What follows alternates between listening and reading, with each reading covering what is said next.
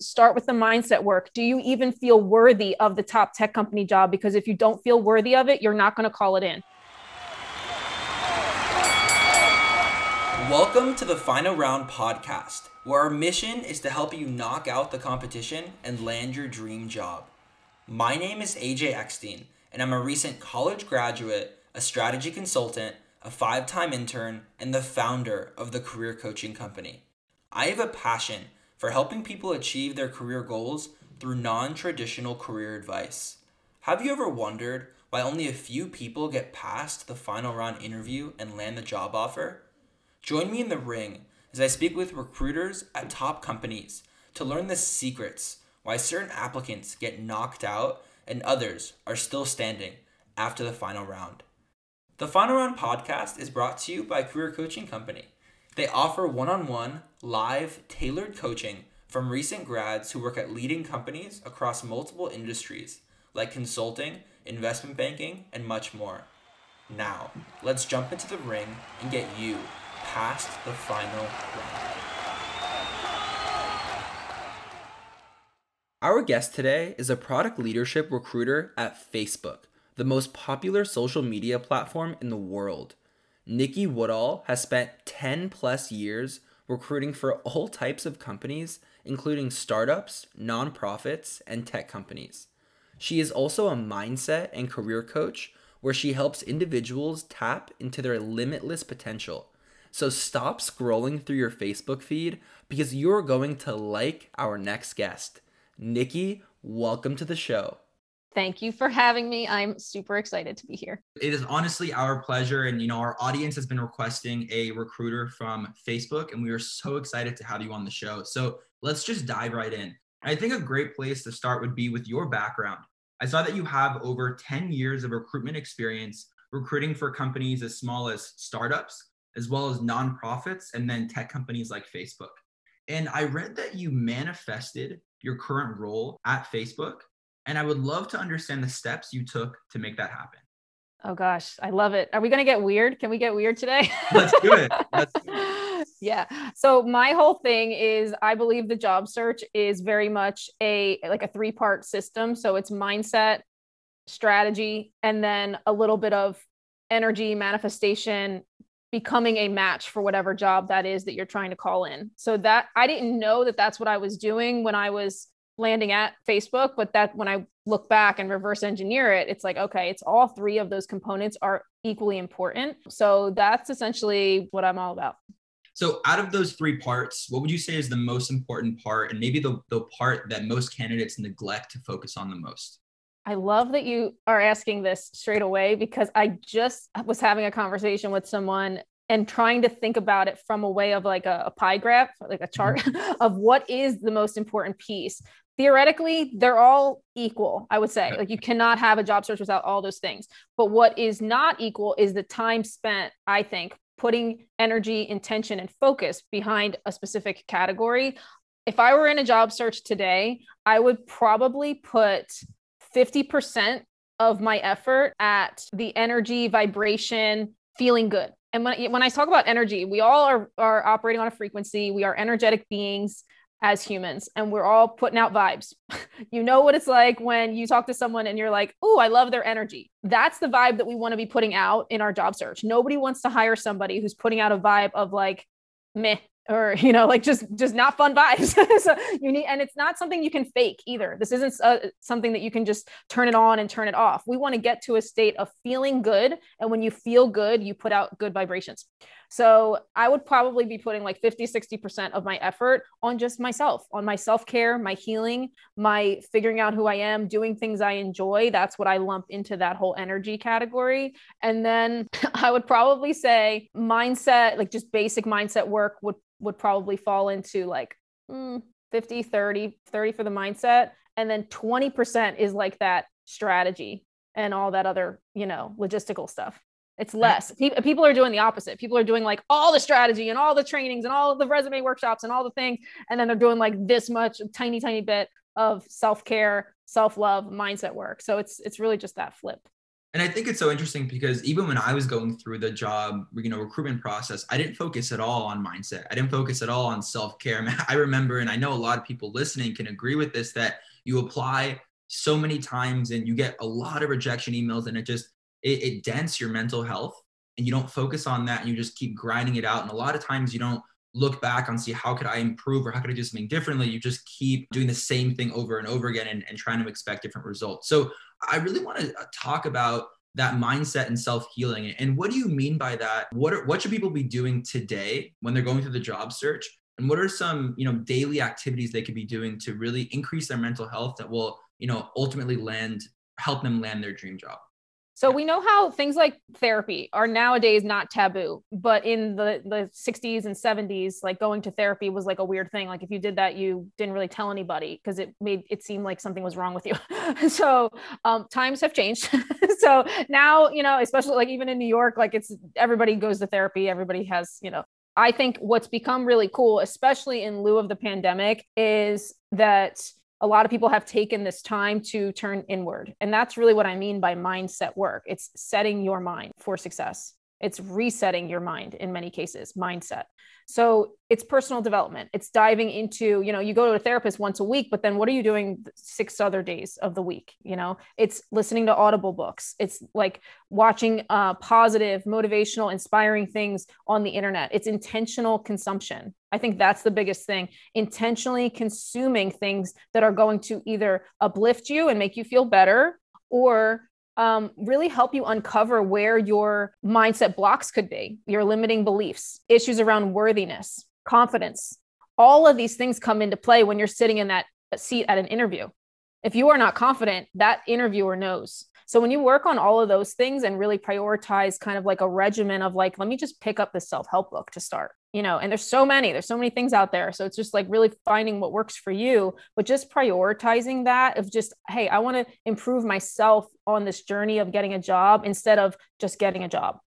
So let's say that we have a candidate who is pursuing either an internship or a full-time job at Facebook. And you were mentioning listening to podcasts, maybe like the final round. What would be some actionable steps that you would recommend that candidate to take to increase their chances of before even talk about landing the offer, just getting the interview? Okay. So just getting the interview. There are those tactical things. You want to make sure your resume is amazing. You want to make sure you are networking, getting the referral in for the company, like all those kind of like strategic things that work to get you the interview. But then from that energy perspective and from that mindset perspective, I like to consider it a balance. I love what you said about the podcast, like a podcast that is intentional. That's like, this is a podcast geared toward my job search. So I'm going to prioritize listening to that. I'm going to listen to the final round when that comes out and have it on my calendar. I'm going to put that on my calendar so that there's no excuse. I do free mindset coaching every Monday night on Zoom. Monday night at 7 Eastern time, that's blocked off. And if I can't make it, I can't make it, but like, it's just there so that I know I'm prioritizing that. I have one book that's maybe helping me heal something from, we've all experienced some trauma is the other thing. We've all experienced some kind of traumatic stuff. Even if you don't think you have, we all have. And it's not to say we want to go digging and searching for it necessarily, but we all have something that we could be like releasing and letting go of, So whatever self-help book in the industry calls you, just go toward it. So go toward whatever Audible book is going to teach you something or help you heal some area of your life. Kind of those categories, your job related informational stuff to help you learn and then the mindset stuff, like whatever calls you, but really just prioritizing it. Like it's not complicated. It's just, what are you making a priority? I just posted on Instagram and this like blew my mind. 10 minutes a day wasted or just, like distracted or just scrolling mindlessly or whatever adds up to 2.5 full days of your life in a year. Wow. That's insane. I'm sure, honestly, and I think those stats are rather small. I'm sure it's longer than that. Because 20 minutes a day, then now you're talking 5 days of your life. Yeah. What could you have learned or done or experienced, or just how could you, and the other side is too, it's fitness. What kind of like workouts could you have done in those 10 or 20 minutes that would compound over time, So there's just, so that's another component too. It's finding what works for you. If you like dancing, find an online dance class that you really get down with. If you like, just any kind of like thing, everything's available now. After with the pandemic craziness, we can find anything we need virtually. So really just prioritizing. And I think it's just those kind of three categories: mindset for the work stuff, mindset for the personal stuff, and then fitness, I'd say. I think one of the biggest takeaways from what you just said is that you have to put those things in your calendar, in your schedule, in your regimen. And I always say that recruiting, when you are actually in the recruitment process and you're eligible for internships or full-time jobs, you should treat it like a 4 or 8 unit class. Because, with the class, you have homework every week, you have assignments, right? You have exams, and, every week you have to focus on it for a certain amount of hours. I think a lot of people, the mistake that they make is that they just cram the recruitment process into 2 weeks of just trying to grind through it. And that everything's going to go wrong between having inorganic networking conversations and just cramming keywords into your resume, right? And going in with just, this is almost going to be a painful process, but I'll get through it, versus trying to actually enjoy the process and get to know people like Niki from Facebook, who actually loves talking about mindset. You can actually build, some great rapport with that process. So I do think, like you said, that building out the preparation side, not just the physical strategy, but actually the mindset part is so important. And obviously for everyone listening, and I think, like you said, Niki, mindset will come different for everyone, right? Maybe it's for, if you love to play sports and you love working out, that shouldn't be taken away when you're recruiting. That should be actually increased when you're recruiting, right? Or if you love to read, but now you don't have time to read because you're busy applying for jobs and networking, still take a few minutes out of your day, because that will increase your mental health. And that will also, increase your chances. So I think all those things that you mentioned are such great points for everyone out there. And I even might incorporate some as well, because I know that a lot of times I might make excuses saying I don't have time to read, even though I love to read. And diving into your role at Facebook. So obviously Facebook is the world's largest social network with, I believe, over 1 billion users worldwide. And can you just share with us what has been the biggest surprise working at Facebook, as well as what is one of your favorite aspects of the company?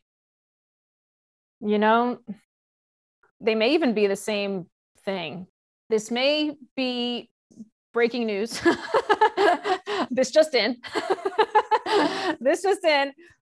Facebook and all the FANG companies they're awesome, but they're just as awesome as every other company out there.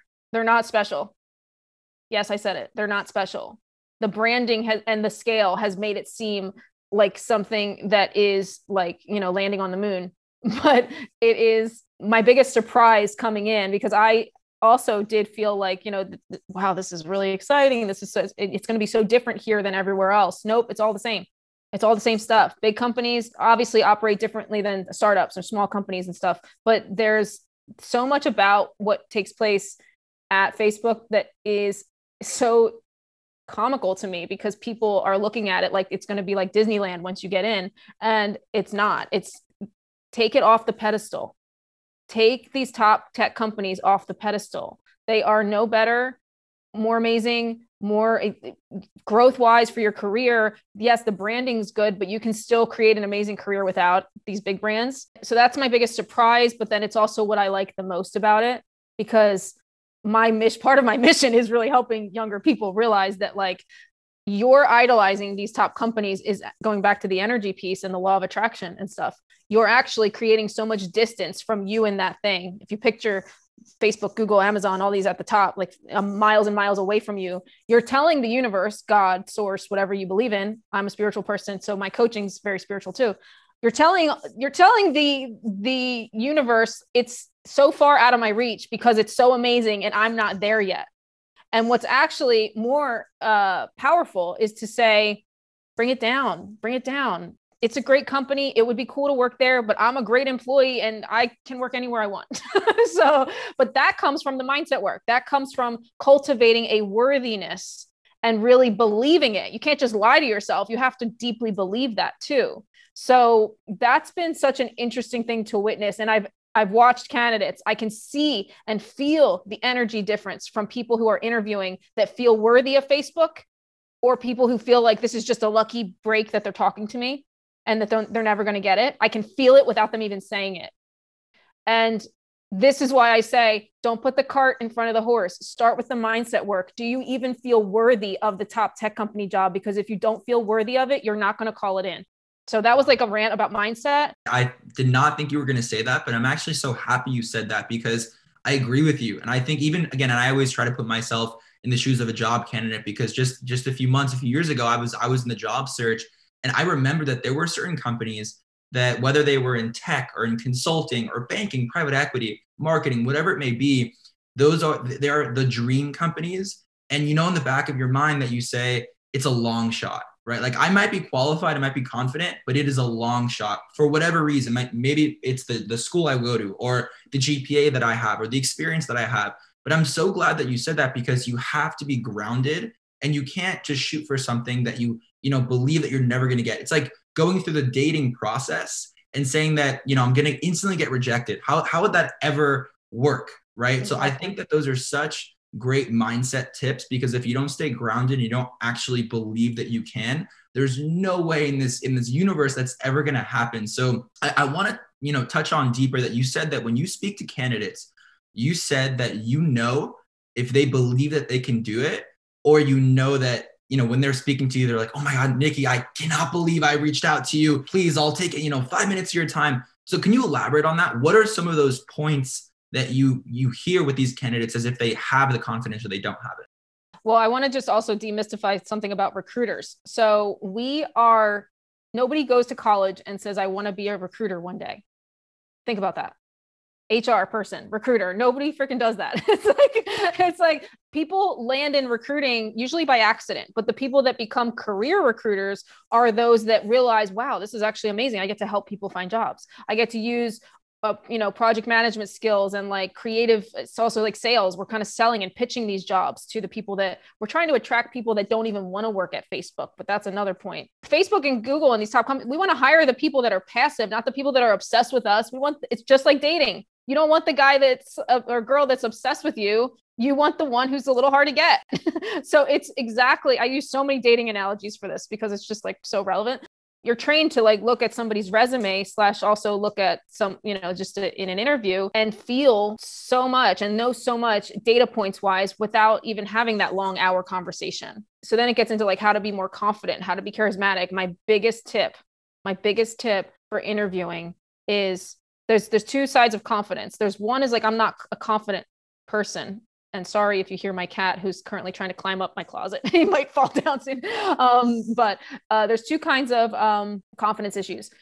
I'm not a confident person. Therefore, that's just going to show overall through the whole job search process. You have to get to the root of owning your greatness, period, in order to sell yourself.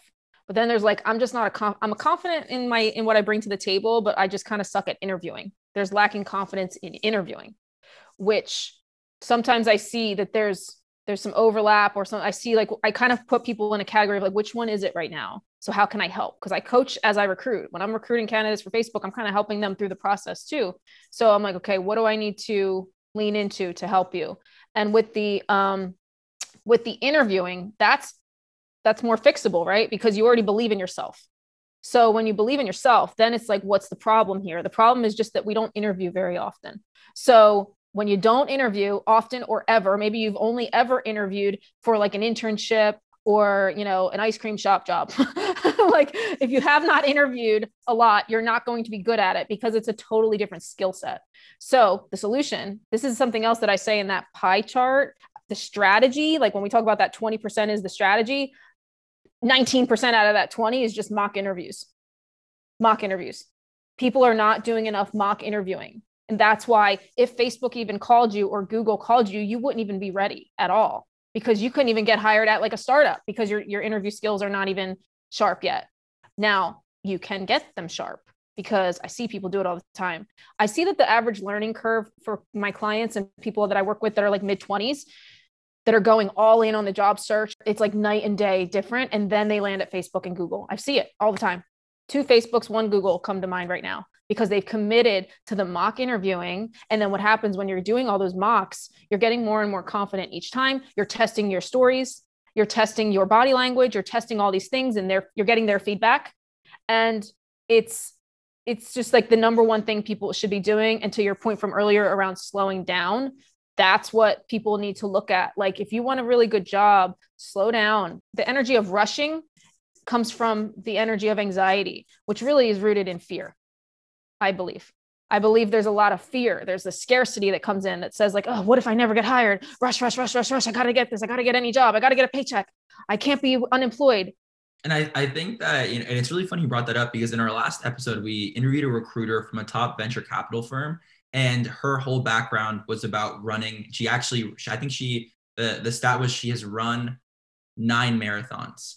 And we made the analogy, like you said, how recruiting is like dating. What we said in our previous episode is recruiting is very similar to a marathon, not a sprint. And it takes time, right? You don't just lace up your shoes on the first day of the marathon and just run it and actually complete it. That's basically impossible, right? There are so many steps with preparation phases you need to take to get, up to that point where you're not only mentally prepared, but also physically prepared. And with those aspects, what would you say are the key things to prepare for this marathon rather than just sprinting to the finish line and trying to cram everything in just a few weeks or a few days? I think the first thing is that mindset, really reframing and understanding that there is no mistake. You cannot make a mistake at this point of your career. You truly can't. And I think that when I do talk to younger people, I think that that's kind of like the consistent, again, it's fear. Everything in life operates on 2 frequencies, 2 emotions. There's love and then there's fear. And that's it. Every, peace, joy, gratitude, all that is love. And then there's fear. And fear is again, that anxiety and that ego, all that other stuff. The biggest thing to realize is that there are no mistakes and this is at every age, but especially when you're just out of school, and especially with the pandemic, like everybody knows it's kind of, an interesting time to be getting a job and stuff and to graduate. You're going to learn about what you don't want as much as you're learning about what you do want. So I do think, if I were to do it again, there's some things I would change, but there's no wrong choice. So if you're afraid of not landing the perfect job, just know that your perfect job could be 3 jobs away, but you're getting the skills in this first job that you're going to take to the next one and to the next one and to the next one. So it's really just that mindset to prepare you for the marathon. You have to understand that life is a marathon. You're always learning, you're always growing, and nothing is ever a mistake as long as you are learning and growing through stuff.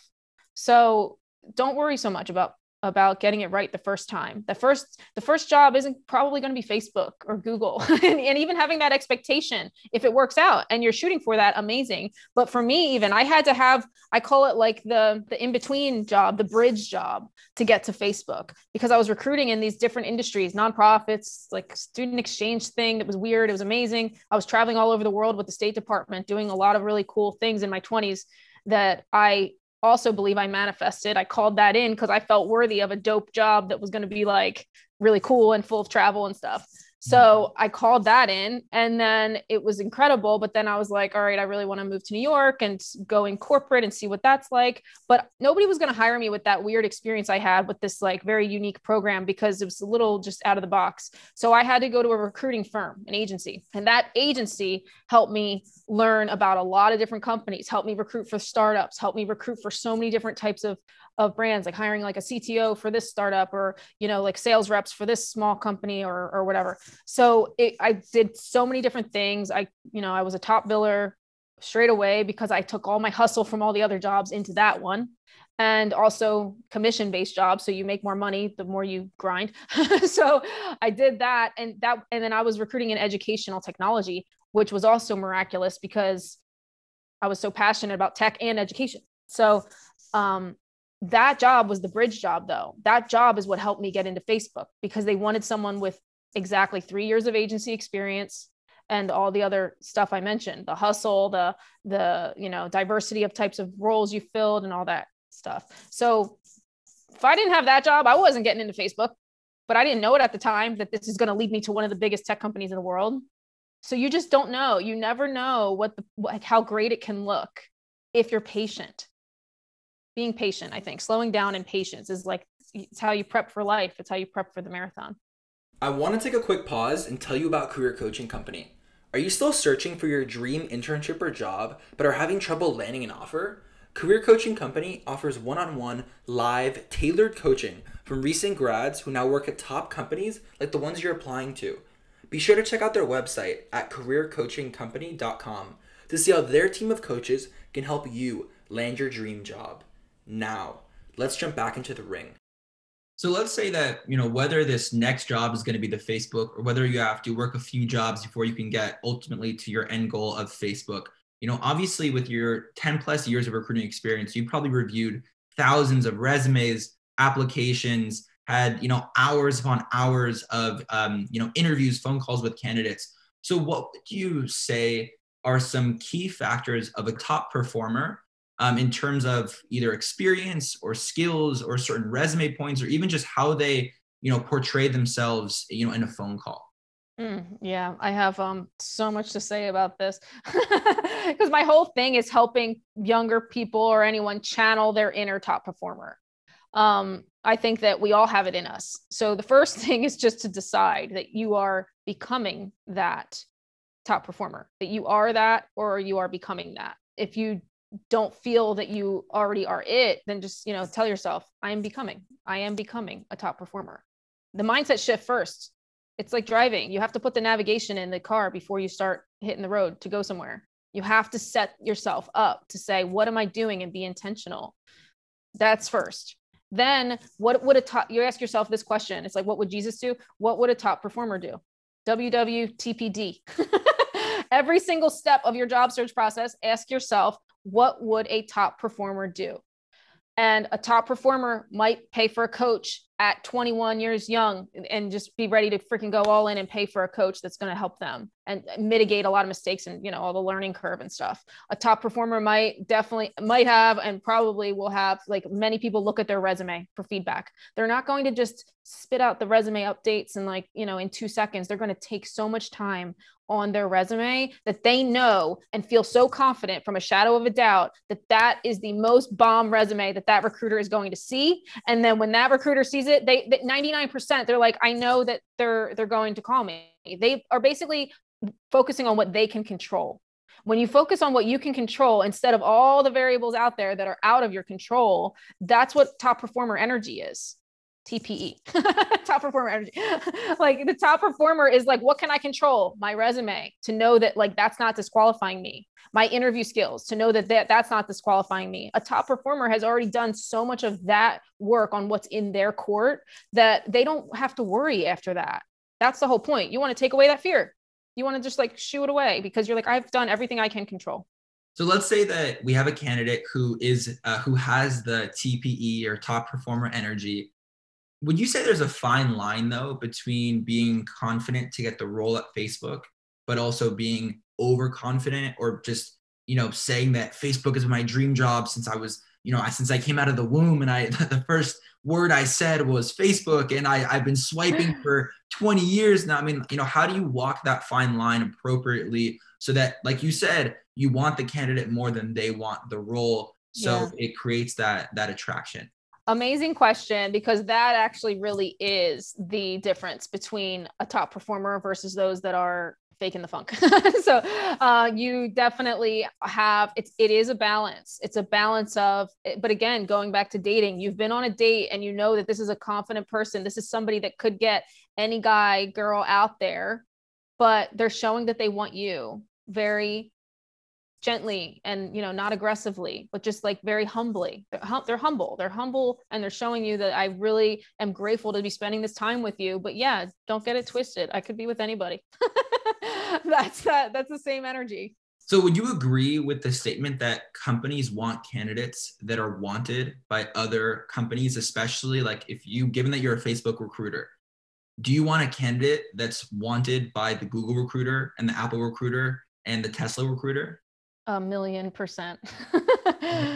A Okay. 1,000,000%. So how do you, can you give me some, because this is so interesting, right? Can you give me some, ways I can make it, whether I make it seem or make it obvious that, everyone is every company wants me? How is that something that I articulate to you? Do I have to wait for you to ask the question of what other companies are you interviewing with? Yeah. Well, I think it's, first of all, it's you have to embody it and really be it. You have to be that candidate that we can't fake it. You can't fake it, because we see it. And I have candidates that tell me that they have other options and other things. And when it's real, it's just like dating, when it's real, when that person is so amazing that they literally could get any person that they want out there versus when they're just saying, I could get anyone I want. Like, really, dude? So, when it's real. So I think that there's a whole thing on identity shifting that I do with my clients. And I'm actually launching a course this week on this. So if you've ever heard of the saying, be, do, have.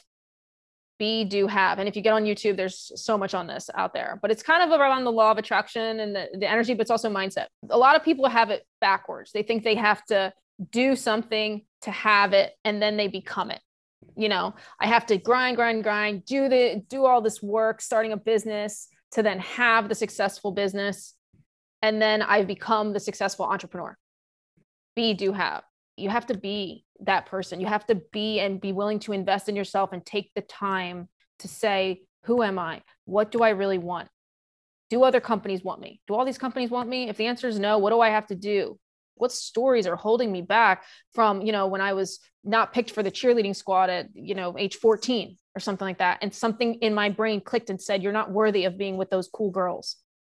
There's a lot of stories. And this is why I love talking to / working with younger people, because it's better to do this work now at 20.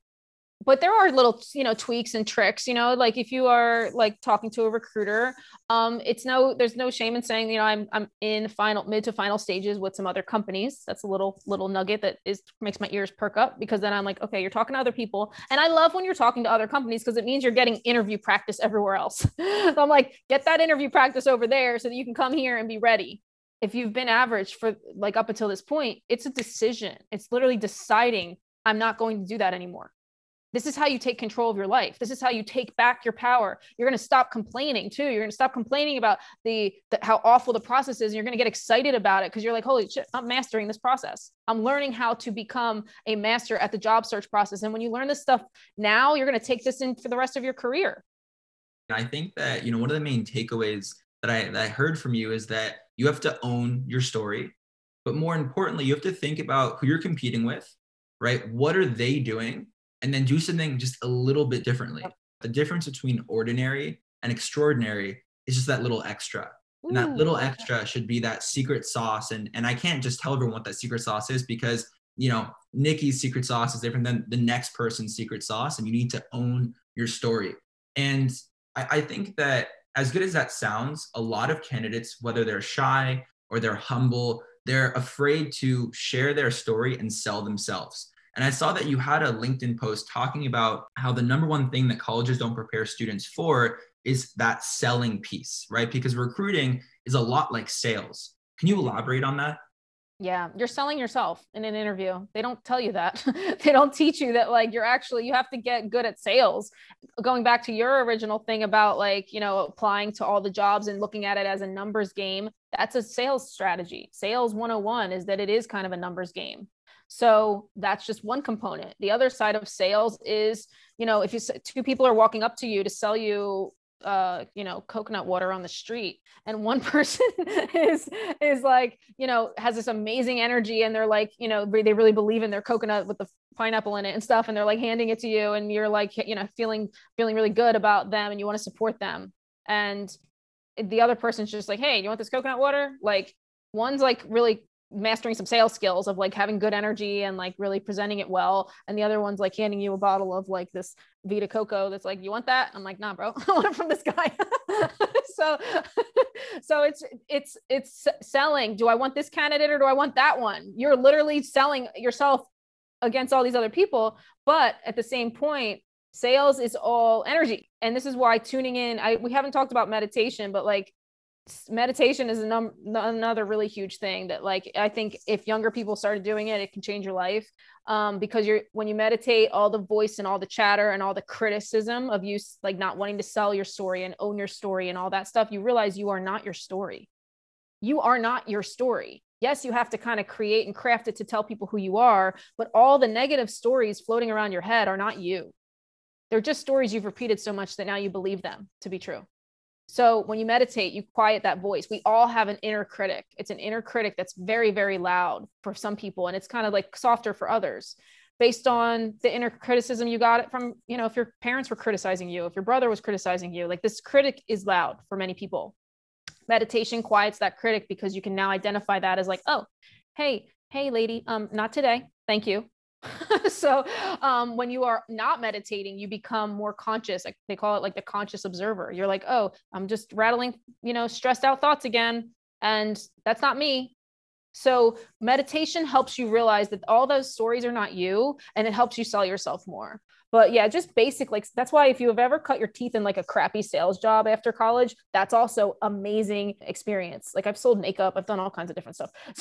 So you like you then become these are skills that you can take with you everywhere. But the best salespeople, it doesn't even feel like sales. It just feels like you're being organic and genuine and authentic, which really is what selling you is. There's a saying I like, when you love what you sell, you just sell love.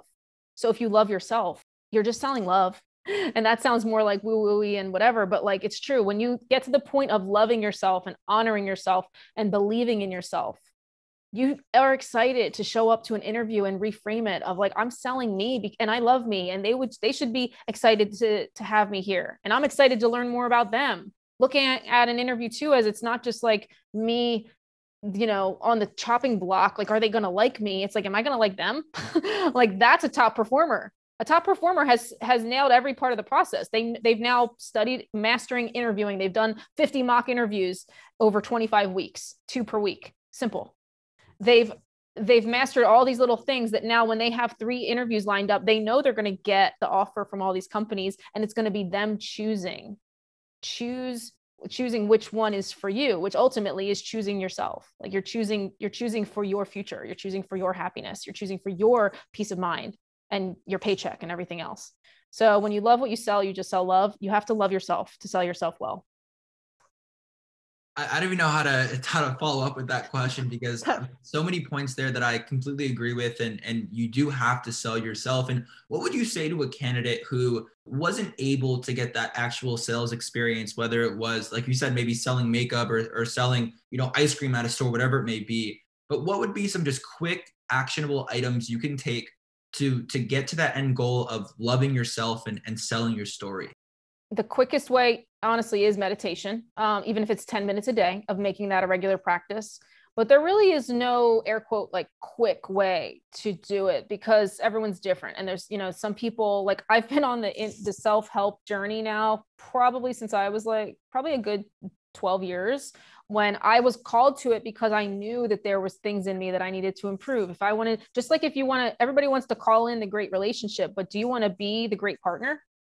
Do you want to be the great partner that is going to manifest the amazing guy or girl? Like everybody wants the great job, but like, what about you becoming the most amazing employee and the most amazing catch for that company first? Becoming so good that they can't ignore you anyway. Before we jump to the final question, can you give one quick story or example where you saw a candidate come into the Facebook recruitment process and just blew you away with, whether it was with their story or just their approach and how it was so different? It was a guy who was maybe mid-20s. He had 1 or 2 jobs out of college. He had the most amazing energy, which was that, again, top performer energy, confident, but very humble and sweet as well. I could just tell right away that he had it. Like we're kind of assessing, do you have it to make it through our crazy interviews, like the interview process. And I could just tell he had the chops, like he had been putting in the work. And his resume was good, but it wasn't really like, it was relevant, but it was still going to take some of my selling to the team. And people don't realize that we are selling, recruiters are selling to our hiring managers.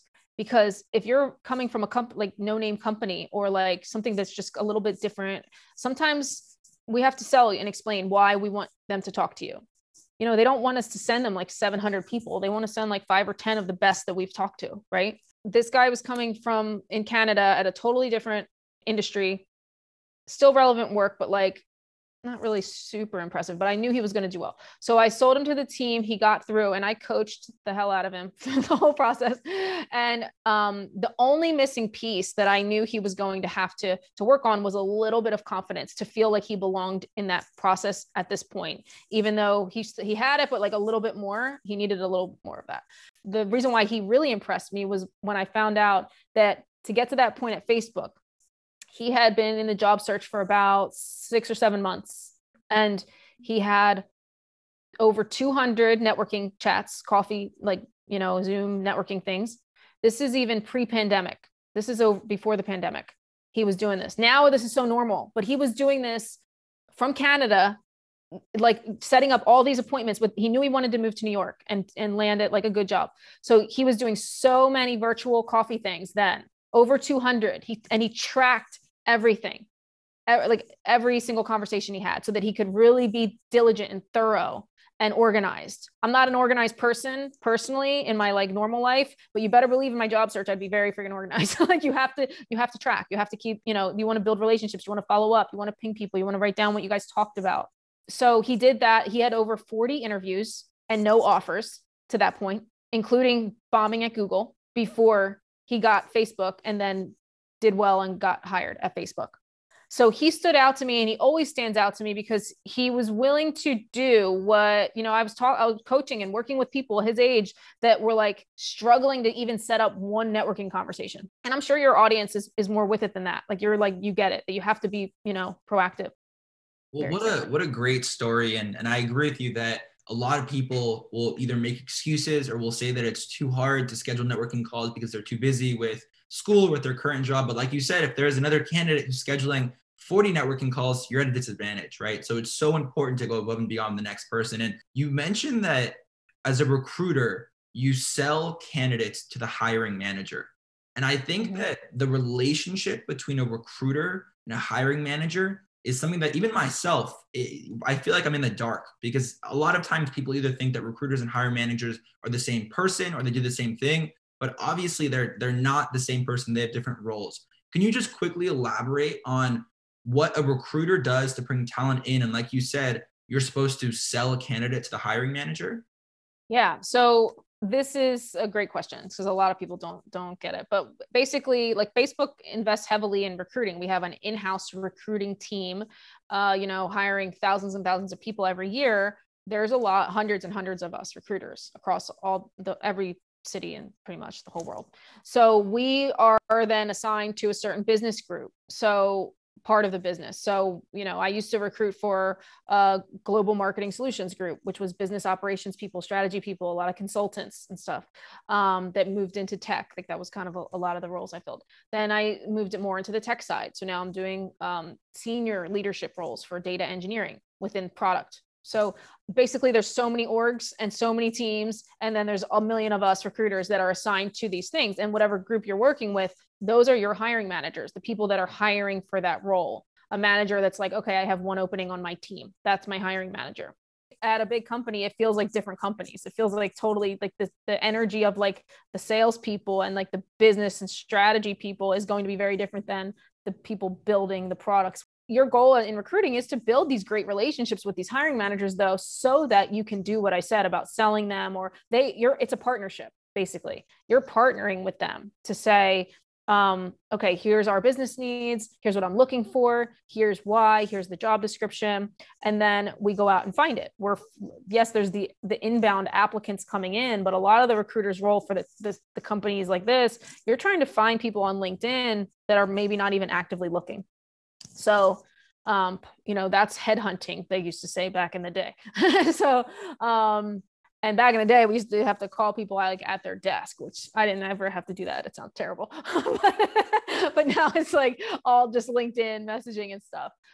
There are candidates that I'll push back on if they deny them. And I'm like, why? Like we sometimes have that authority to, especially for smaller companies and stuff. Like when I recruited for startups, and if I was really cool with the CEO, I'm like, can you why do you want to pass on him? And they're like, oh, well, he doesn't have this experience. But I'm like, please have the next call. So your recruiters are your friends. And that's the number one tip, is like, you don't want to be like desperate sounding of, again, like be my friend. And like, I want to build relationships, but you do want to build rapport. And it's very easy to do that. You honestly just have to stand out a little bit, because most people are not super nice to us. Most people are pleasant, but they're not like super nice. So just check in, if somebody messaged me on LinkedIn, was just like, hey, Niki, I thought of you today. How are you? Like a candidate, I'd be like, oh my God, hi, thank you for thinking of me.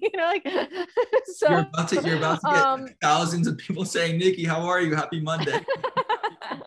Hey, I'll take it, man. I'll take it because it's like recruiting can feel like such a thankless job. We're denying so many more people than we're able to like give the offer to. So it's like, yeah, the ones that get the offers, I've gotten like flowers and gifts and stuff, and like the thank you. But and a lot of people will say thank you to the recruiter of like thank you for your help throughout this process, and I appreciate your coaching and this and that. But like even just keeping in touch as like a ping, and you don't have expectations, don't expect to hear back because they're busy as hell and they're probably not going to like necessarily, I don't even see every LinkedIn message. It's a miracle I saw this invitation. So keep that in mind. Don't ever feel bad if a recruiter or someone's not responding to you on LinkedIn. LinkedIn is not everybody's like first go-to place, or it's just so flooded for recruiters because we do live on there. So don't be afraid to follow up. Don't be afraid to, you're not bugging anyone as long as you're respectful and nice. And it's a way to stand out because not a lot of people do it. Well, I think this interview came to fruition, whether it was me manifesting an interview with an amazing recruiter from Facebook like yourself, or maybe our audience members manifesting as well. And again, I want to be mindful of your time, Niki, and this has been so helpful. Again, in a masterclass into mindset, into how to appropriately apply and address the entire recruitment process. And the last question, the final question of every guest we have on the show is, what is the best piece of advice that you can give to our audience to help them get past the final round interview and ultimately land the job offer? It always goes back to mindset. I've already talked about like for sure mastering the interview piece, because if you look at like a pyramid, picture a pyramid, and at the bottom is the like, I'm in a job search, I'm going to start thinking about what I want to do. And then one step above that is I'm going to dust off my resume, I'm going to start applying, I'm going to start doing all these things. And at the top it's interview, and the very, very top is the offer. So if you don't get past the interview part, it's like go back to ground zero, So everyone's focused on the wrong stuff. Focus on mock interviews, guys. Like that's like the number one thing. The only way to get to an offer is to nail your on-site interviews. Be so good that even if that role doesn't work out, a week later, they're calling you to say, oh, I remember they nailed that. And maybe they'd be good for this other like product specialist job or something. Like that's the other thing that we do often. Like if you make that good impression, your recruiter wants to fill their jobs. They don't want a million open jobs. We want you to do well. So the number one thing you can do is control that. So that's the best tip overall, is just to focus on what you can control. And people that are not in the weeds of this, like recruiters are every day, you don't see that. Like I have so many amazing candidates get to onsite and bomb the onsite. And it's so disheartening because it takes a lot of work. We don't want to reject you. We want you to do well, but the ball's in your court at that time. And interviewing is just not something we do often. So think about like how we tell stories. And I've done it in this interview too, but like, hey, call your sister, like, hey, I called to tell you one little thing. And then like 10 minutes later, I'm talking about like that my story went like 5 million different ways of like, yeah, and I was at Whole Foods and then this and then that. And it's like, we're not really taught how to tell stories clearly and concisely. So this is why you have to practice. You want to get to the place where you're having fun with this process. And you only do that after you put the work in. I just want to close with this real quick. You guys are doing all the right things. I think the biggest misconception on the other side as a candidate is that you feel like you're doing something wrong. You're not doing anything wrong, except you're not focusing on your mindset work, and you're talking negatively to yourself half the day. And you're not really strategically like putting the time in the right buckets, but you're doing the things. You just need to reorganize how you structure it, like more mock interviews, more mindset work, and everything else. Stop stressing because you're already perfect. You're already whole. You're already doing all the amazing things. It's just a little bit of tweaking that most people need. And that is a wrap. Niki, what fantastic advice. I have learned so much today. My favorite part about this episode was when Niki recommended to treat every company the same, even Facebook. She said that you are less likely to get a job if you put a company on a pedestal. Remember that you are worthy and you are good enough. If you want to hear more of Niki's sage advice, feel free to join her free Zoom sessions every Monday night about mindset and careers. I even added a link in the podcast show notes to learn more. I encourage everyone to tell a Facebook friend about the show and maybe even leave a rating and review on Apple Podcast. Until the next episode of the Final Round Podcast, keep fighting, and I will see you in the ring.